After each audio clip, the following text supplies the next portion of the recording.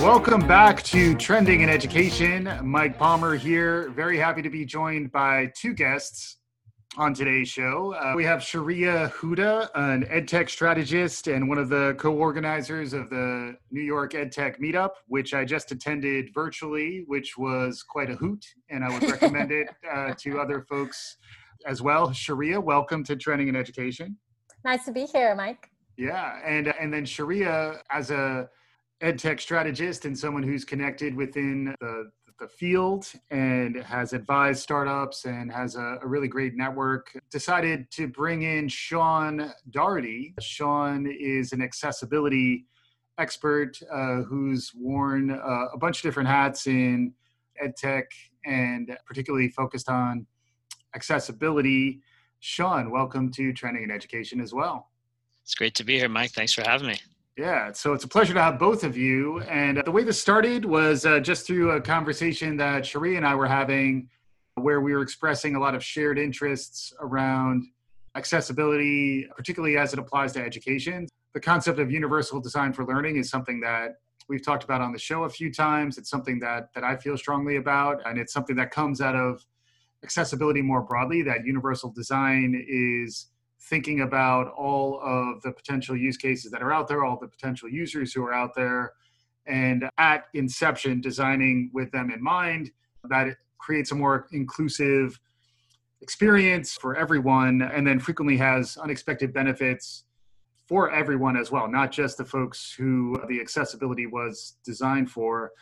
Sean, can you talk a little bit about your experience in the space? You've worn many different interesting hats as it relates to accessibility. I'd love to hear you talk us through that a bit. Sure. Yeah, I would love to speak to that a bit more. My background's more on the marketing side. I'm definitely a user of assistive technologies and accessibility tools. I myself have low vision, so I have a condition called cone dystrophy, and my eyes are very sensitive to light. I definitely also have an impact on kind of my clarity of vision. It gives me kind of a impressionistic style of kind of how I see things. And so accessibility tools for me are very helpful for my work as well as for kind of how I navigate the world. And I think where we're at right now, kind of companies are thinking about making their technologies available to everyone and really considering all users. And I think this is something that's really important right now because really in the world, there's about a little over 1 billion people that identify as having some type of disability, which ends up being about 15% or so of the global population. And so if companies aren't building for these users, they're really missing out on a big opportunity. Right. These are people that can't, effectively use their tools if they don't have the proper pieces of technology in place. Yeah, and one of the trends we talk about a lot on this show is that of inclusivity. We talk about digital inclusion a lot, and you can't really be inclusive if you're not designing products that are accessible to 1 in 7 humans on the earth, if I did my math right. So yes, roughly that fraction. Sharia, we talked about this in passing. We shared an interest. I'd love to get a little bit of your perspective on this as well. Yeah, so actually some background on me. My background is in speech and hearing science. That's what I studied in undergrad. And I had taught prior to coaching startup founders. I was actually the head ed tech specialist at a school for students with learning disabilities. So I spent months just researching different ed tech applications customized towards kids who have ADHD, dyslexia, or any auditory processing. Right. And I think from there, it just gave me a bigger, broader exposure of what the needs are and how accessibility is just something that just transcends across from the classroom. When I had switched over to the corporate world, I discovered that I have ADHD. So I spent just all my childhood and adulthood trying to figure out, okay, I was placing myself in certain environments that were helpful to me. And I didn't know that I was kind of self-coping in a way. And so I know we had discussed neurodiversity at some point. Yeah. I think as we're working more remote for virtual now, it's so important to understand our needs and your users' needs as well. Yeah. I think especially with having these virtual classrooms or meeting sessions, it's important to know that are the people that you're creating this meeting space for, do they have the accommodations at home? Right. Are they colorblind? If you're creating PowerPoint presentations, are you really accommodating, towards everyone in your meeting space? Yeah, for sure. That's interesting perspective. And I think we're going to want to come back to neurodiversity as we talk about trends that we're seeing around accessibility, which the name of the show is Trending in Education. So we gotta talk about some of those trends. Sean, I'd love to hear your perspective on maybe the pandemic response. There will be a day when this show is not about COVID-19, I was going to COVID-17, which is a whole nother story, but COVID-19, but that day is not today, sadly yet. It's such a profound change. All of our behaviors are changing. And particularly as it relates to education, there's been an emergency response that had to happen when so much of education used to be face-to-face. It had to rapidly, within days in March, go from face-to-face experiences to online, combination of homeschool, distance learning, a little bit of synchronous, but a mixed bag and very ad hoc, reactive. How was accessibility, if at all, factored into that? Are there any examples of that worked? And any thoughts you might have on, the importance of accessibility to the less reactive response to the new world that we're living in? And just more broadly, good design thinking around accessibility is something that I think is a trend that's worth accelerating. Hopefully it's accelerating a little bit on its own, but I'd love to maybe a little bit of your background and then some perspective on the pandemic and how accessibility relates. Yeah, sure. So as I mentioned earlier, I'm definitely a user of assistive technology and accessibility tools. But for the past 2 years, I've been working on the Google for Education team, working there in partner marketing. And basically, I've been supporting ed tech developers that are building apps for K-12 education. And all of those apps are optimized for the Google ecosystem. So for Chromebook devices, for tools such as Google Classroom and G Suite, and how those tools are deployed together into the education ecosystem. So kind of having this robust apps ecosystem and being able to use those apps effectively on Chromebooks in the classroom. Yep. And so throughout my work there, I was able to work with quite a few partners that also touch accessibility. So these are apps that are geared around areas like low vision, having screen reader technology that can help with students that struggle reading, really a wide range of different needs and conditions. Yeah. And I also got to partner quite a bit with the Google accessibility team and think about how do accessibility tools really benefit students. And really through that, it really got me thinking about the best way that I could kind of make a difference and impact. And I think for me going forward, really trying to make people more aware of accessibility tools and really help those users. And I think right now where we're at, I think this is a challenging place for teachers as well as students, because those students are used to being in a physical classroom, having their devices there where maybe they can use the assistive features that are built in, but then also having the aid of the teacher to be able to have face-to-face interactions, to be able to have a teacher's aide that can meet with them one-on-one. Yeah.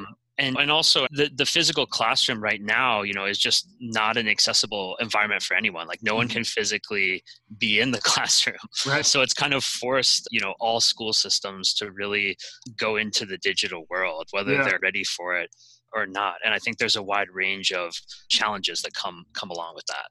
Yeah. And I imagine some corners were probably cut because people were just scrambling to get online.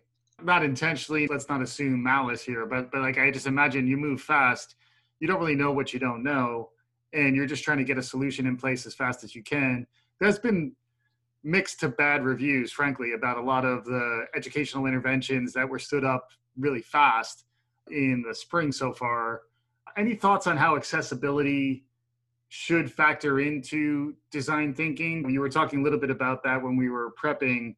I'd love to hear you maybe expand on when it works best and then maybe some danger zones to avoid.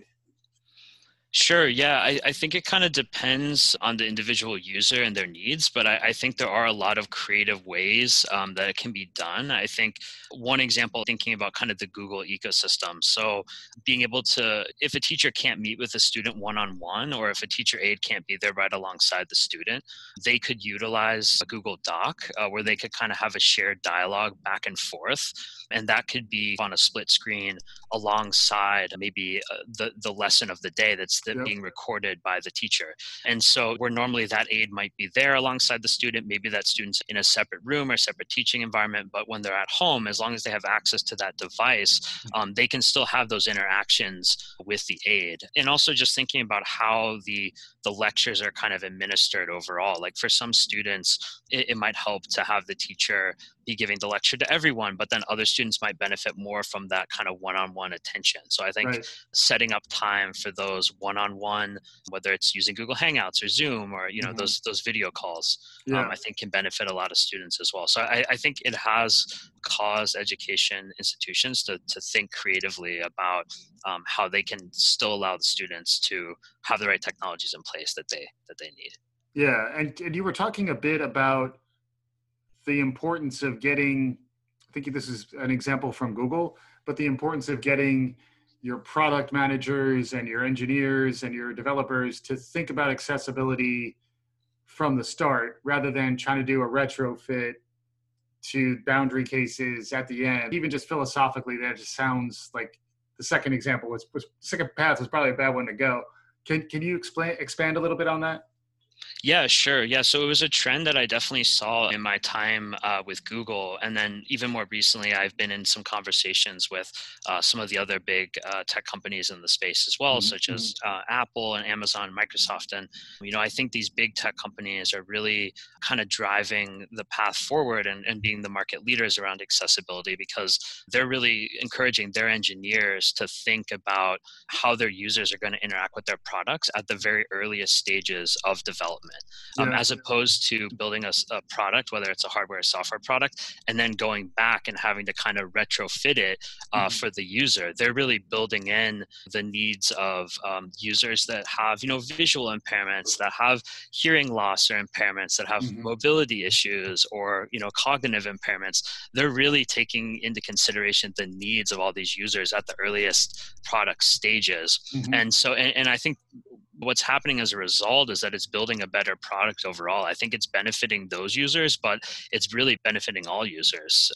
There's quite a few areas you could point to closed captions as an example, a functionality like, you know, specific to Google, but a couple other companies have this as well, where you can be presenting in Google Slides and it has the ability now to auto caption so that while you're speaking, you can present. And so of course that naturally benefits people that are deaf or hard of hearing, but it really could benefit everyone. You know, if you're just in the back and you can't hear the presentation, but if you have good vision or if you want to take a picture of it with your phone, you can still capture kind of what that audio was. Or even for someone like myself with my cone dystrophy, I have a lot of light sensitivity. So I benefit from really high contrast environments, like using a dark background. And something that Apple has done now is they've created kind of the dark mode feature. Which I used to use very early on. I would have to really dig through the accessibility menu, find it and turn it on. But now, to Apple's credit, it's something that they've brought to the forefront that's just a really simple shortcut, you know, that any user, and of course it benefits a lot of people. I mean, at night, just the strain of having the white background. I think those kind of features and now are being brought to the forefront and can really benefit a lot of people. I love everything you're mentioning, Sean. I've been doing that too in terms of like the accessibility piece of just inverting all my texts. And even so, going back to the corporate space, like when I had worked at BrainPop for some time, one thing I noticed was that there was a gap in communication of what internal departments knew what accessibility really meant. And I think it goes back to what you had mentioned. Accessibility really just transcends across all rooms. If I'm using Siri, does it mean that I have a specific impairment? No, it's easier for me to use. So I think we're hopefully shifting to a place where the word accessibility, you don't just have this vision of a type of audience. It's just everyone. It's the new norm. Yeah, and expanding on where you're going, Sharia, I'd love to get a little more perspective from you, perhaps about the EdTech community, which I know you're very plugged into, and the entrepreneurial mode that exists in the world today. Any perspective on how accessibility relates to that? I can think of a few different ways, but I'd love to hear your perspective. Yeah, I've noticed after having some conversations with early stage startup founders, accessibility wasn't something that's on their priority list. So if they're building a content, platform, my main question is, hey, I didn't see a speech to text or text to speech option on this. I didn't see closed captioning. Mm-hmm. Is that something you're thinking about? Mm-hmm. And sometimes the answer is, yeah, but that's not really on our roadmap yet. Mm-hmm. So going back to having these plans become later stage plans for your product, and now you're just missing out on a large audience. Yeah. So I think in the ed tech space, it sometimes gets complicated when you don't already have it pre-built in the beginning. Yeah, and I imagine investors ask questions like this all the time too. So if you don't have a plan that's thoughtful about accessibility, it's the type of question that an investor or an advisor or downstream, maybe a board member, might ask you that question. And if you have to do a quick dance number to get out of that question, you're in a bad spot. Whereas, oh yeah, if you go in with that kind of thinking up front. And then the related thought that I had was the space that you're moving into, Sean, is also an opportunity here too. So the blind spots that you're talking about, Sharia, need to be addressed, and we have to figure out how do we train more people like you, Sean, and then also how do we elevate the consciousness of people who are starting companies or people who are designing products to shift their thinking. I imagine you've had some of those experiences, Sean. So I'd love to get a little bit of your perspective on how do you become an accessibility expert, and then what kind of tactics work best to evolve the thinking so that people adopt a more inclusive mindset. Sure. Yeah, that's a great question. I think we're all kind of biased by our own experiences, right? Even for me, because I was born with this condition, I'm used to using screen readers and kind of interacting with things in a certain way. And for me, that's kind of the normal experience. And so I think the challenge to companies is to kind of think outside of the way they're used to thinking. Mm-hmm. Instead of thinking about how they use the product, think about how other people use the product, right? And so it's kind of it can be a hard thing. If you don't have any mobility issues or any cognitive issues, it can be challenging to consider what a person like that would experience or would think, or how they would use the product. And so I think the key is to first have that way of thinking, open yourself up beyond how you would think the product should be used. Right. And then the next step is to identify those types of users really early on and really get their thoughts and feedback. Even if it's at the early product design stages, getting their input, definitely helps. And then as the product is moving further along, continuing to hold test groups with those types of people, that cover all the conditions can really help the design process. And how does one become an expert in this space? Are there credentials, or is there a program you go to? Like, how do you, is it just a labor of love and you have to kind of cobble it all together yourself? I'd be curious about that. Well, for me, yeah, I think I'm still learning along the way. I don't know if I'm really yet an expert. I use a lot of the tools. I've definitely spent a lot of time researching them and testing. So yeah, I think it's kind of a work in progress, even for myself. There are a lot of, guidelines out there and principles that companies need to follow. So I think you look at the legal side, things of like accessing the web and the principles you need in place. So, I mean, there are a lot of kind of those practical pieces that companies need to follow. But for myself, yeah, I mean, it's still a work in progress as far as being an expert. I think it's also important to connect with specialists, folks who are doing the assessing, speaking with people who have role in higher education, a professor who may be a chair of the accessibility department, a speech therapist, an occupational therapist, folks who already, this is their specialty. And I think if you are a user researcher, you kind of already have some form of idea of what a user may need. And having like a large pool of surveys and saying, okay, what's the feedback from the survey? Okay, this seems to be a specific trend and need in here as well. Yeah, and there is an opportunity here in that it is new. There is not as much of an established canon of this is how you do it. And then also my experience having worked in e-learning for 20 years is that it's a moving target too. So you develop for one generation of a product.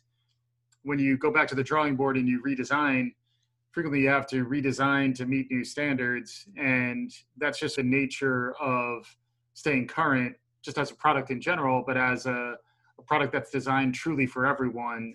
it's almost more like the mindset and the empathy is what is most critical to success first and foremost. Everything else will follow if you have that right approach up front. And then what I'm curious about, and I think we can move on quickly, but what do you do if you run into someone who's just not getting it? Does that happen? Or is it more if you're effective in your job, Sean, you're able to elevate the thinking? I come back to more, can I experience what it's like, almost like a virtual reality kind of thing, where can I experience what it's like? Once I experience what it's like, I'll get that awareness that you're talking about. Maybe it's as simple as showing them what a screen reader looks like. Or are there any examples like that that kind of help you break through to people who aren't really getting it? Yeah, there are some tools out there where you can, like if you're testing a website, for example, you can see what the site would look like if you had a color blindness or if you had a lower vision capability. So I think on some level, there are ways to experience the way that people that have different abilities or identify as having a particular disability would interact, with your product. So I think that can start to build up an empathy for people that don't quite understand what that person might be struggling with or how they're using it. Yeah. So I think that's a pretty good starting place. Yeah, it reminds me a little bit of just kind of the notion of the privileged class not even understanding diversity because they just assume everyone is like them. You hear about that when it comes to race and gender and all these other things, but it's very much true when it comes to accessibility. The good news is I think there are many folks who are opening up to this more. And Cherie, I'd love to hear your perspective on this in general as a topic, but also, as in terms of where things are headed. Any thoughts on any trends you're seeing emerge or any things that you wanted our listeners to pay attention to around where accessibility is today and where it may be heading in the future? I think we have obviously a long way to go, but we've come across some challenges we've seen not just within products. So for example, in the ed tech space, I know Digital Promise just created product certifications. So as a school is deciding whether they want to purchase your product or not, and they see that you as a vendor have a product certification from Digital Promise, it shows that you're credible, right? And what does the product certification do? It looks at the type of product you're trying to build and aligns it with the student outcome and the goals. So if you're trying to build a specific math product, so now that certification will say, okay, you're designing a math product, let's make sure that this product also enables options for repetition. So for students who may have any auditory processing, they're able to see it over and over again. And that's just one minor example. Yep. And I think as we're both in K-12, higher ed, and adult learning and ongoing, now that we're much more virtual, I think there will be more time to understand, hey, this person needs a break. We've had like 30 different Zoom calls throughout the day. Let's be mindful of how some people may be overly sensitive to this. Yeah. And as well as making sure there's different methods of retrieving information. For example, I think of Netflix, and I think to see how are people so engaged in this, it's not just that Netflix compared to other streaming platforms have different subjects, but there's also the option of closed captioning in different languages. That if you have ADHD, that having that closed caption option also already draws you in because you're focused on the letter on the content. Right. I think going back to even Sean's point, I think there needs to be more advocacy and awareness of what products are already out there that are kind of doing this. So because we have the background in accessibility and knowledge of it, I know that when I'm looking at a PowerPoint, I can enable the captioning option because it works better for me. But if you don't even know that that option is there, then how would you be able to put that? So I think it requires also in the corporate side to have more professional development. Maybe, hey, we're going to do a lunch chat this week to talk about product accessibility. As an internal team, what works for you and what doesn't. Now that work is shifting completely in some sense, let's see what works for us moving forward. So that way we are able to build a better community as we're working remote. You don't want to cause early burnout. I think we're in such a weird time that we're all just trying to figure out what the heck is happening. So I think we'll see. I'm hoping we see more involvement from leadership. So that way, especially in the startup space, you're not having such a high turnover.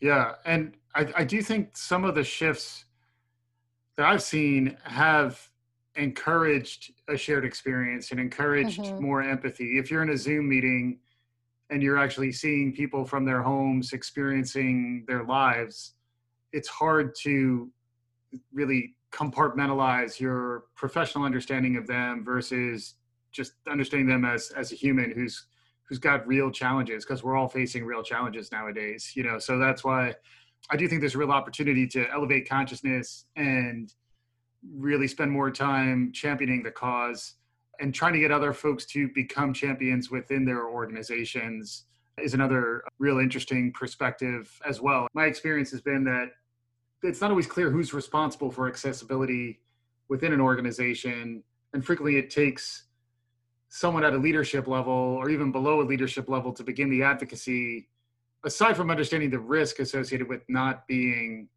compliant accessibility wise. I'd love to hear maybe a little more from you, Sean, on that. When an organization is successful, how does the culture shift? Is it at the leadership level? Is it in the ranks? Is it a blend of the two? Is it part of the culture? Is it explicit? Is it implicit? Any perspective on that, I'd love to hear, because it'd be great to figure out what are the attributes you need to activate to actually get this sort of change in mindset to happen. Yeah, I think it can come from a little bit of both places, but I think that companies need to adopt it as one of their core values. It needs to be something that they see that has value and something they want to take on and really include in their product. And so in a lot of cases, maybe that starts at the top with the leaders determining what the values are that the company is going to have and what the mission is going to be. But then it's up to the employees, of course, to really live that out and buy in and really want to make that a reality. I've seen it effective where usually like the CEO or leadership team really wants to make things accessible, wants to talk about accessibility, wants to consider it for all of their products. But then oftentimes you have these evangelists within the company. Like they might be an expert from the outside that spent their whole career kind of focused on accessibility, or it might be someone like myself that's a user that kind of has a natural passion and interest. And then that person starts talking about it, sharing the tools they're using, what their experiences are, going to the teams within the company that are working on the design and kind of pushing them to really want to focus on it and include it. So I think it does take those kind of influencers within the organization to make sure that products are accessible, but I think it also needs to be a core value of the company itself. Yeah, completely agree. And adding on to that, I think it's important to have that conversation as part of your onboarding process. So that way you already know what you're getting into, and that way you are also best supported by your coworkers as well. That's interesting. If you're looking to be hired, it's an interesting question for you to ask, when there's always that awkward period. Do you have any more questions? It is an interesting perspective to get on an organization, just to understand how much your hiring manager might know about their approach to accessibility. It is that important, and I think frequently it is almost treated as something, we'll get to it eventually. But when it's really a central tenet in your organization, particularly in these inclusive days, I think it's really a differentiator, and it's probably good for business too. Ultimately, I like it when that can align, like doing right can actually be good for your business, really building products that account for the entirety of the marketplace and build in features that are more resonant specifically with folks with disabilities of some kind. That frequently makes your product better, and it certainly signals to the market that you are an inclusive, open-minded organization who has some of those central cultural tenets that we're talking about. We're approaching time, so I did want to wrap with any trends that either of you are seeing outside of what we talked about so far. And we didn't get into depth on neurodiversity, so we could put a pin in that one. If you want to talk about that now, I'd love to hear it, but also maybe we'll come back to that on a future show. Any parting thoughts, any other trends you're seeing out there, maybe beginning with you, Sean, and then concluding with you, Sharia? Yeah, I think for me, going back a bit to what we were talking about earlier around COVID and our current environment, I think technology is really something that helps all of us. It's an aid to all of us. And I think in the situation that we're in, where we can't be in an office space working together, we can't be in a classroom learning together, we have to rely on distance learning and technology even more. And so I think we're realizing that technology is assistive really by nature, so it really helps people no matter what their experiences are, their needs or their abilities. And, if you are a person that identifies as having a disability, you might have to rely more on technology or on a different type of technology. But at the end of the day, as humans, technology is really an aid for us all. And so I think it just helps us all in different ways. And so I hope that that's something that people are kind of realizing throughout all of this is, for one, like how valuable technology can be to really connect us all, as humans all over the world, and to be able to work on things together. But in particular for those people that have those additional needs, how much of a difference it can make in their life to be able to utilize products and really engage and make an impact, on society. Awesome. Agreed. Yeah, I think in the, tech space and accessibility space, we're going to see more involvement from more emerging economies, from more emerging countries be part of this, right? So for example, when I've been doing the New York EdTech Mixers, I couldn't reach people from other states who really wanted to attend, but now because this is more virtual, able to connect with folks from other countries who may not have had these resources within their own community. So I think about students who want access to learn about different subjects, but who may not have had the educators near them in their hometown. Now being online, you can connect with a teacher, whether it's through Facebook, whether it's through LinkedIn, whether it's through a WhatsApp group, and someone else can curate that WhatsApp group. So it's an exciting time for entrepreneurs and students. And I'm just very excited to see what else is going to come out of this, especially as we're seeing more live stream classes happen. I met this one founder, and their product, what they're doing is they're bringing in live stream classes, but the accessibility piece is they're adding speech to text option in it. So when you're listening to the user, you're able to hear and read the font and context within your native language.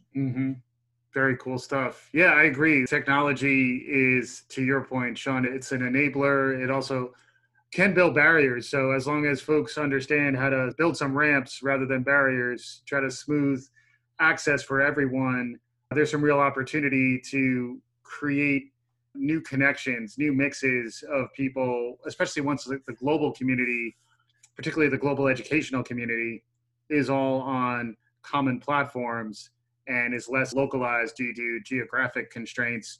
There's a real upside there, and hopefully we can continue to elevate consciousness and get people thinking about where the world is headed. If folks want to learn more about you or what you're talking about, any final plugs, Sean?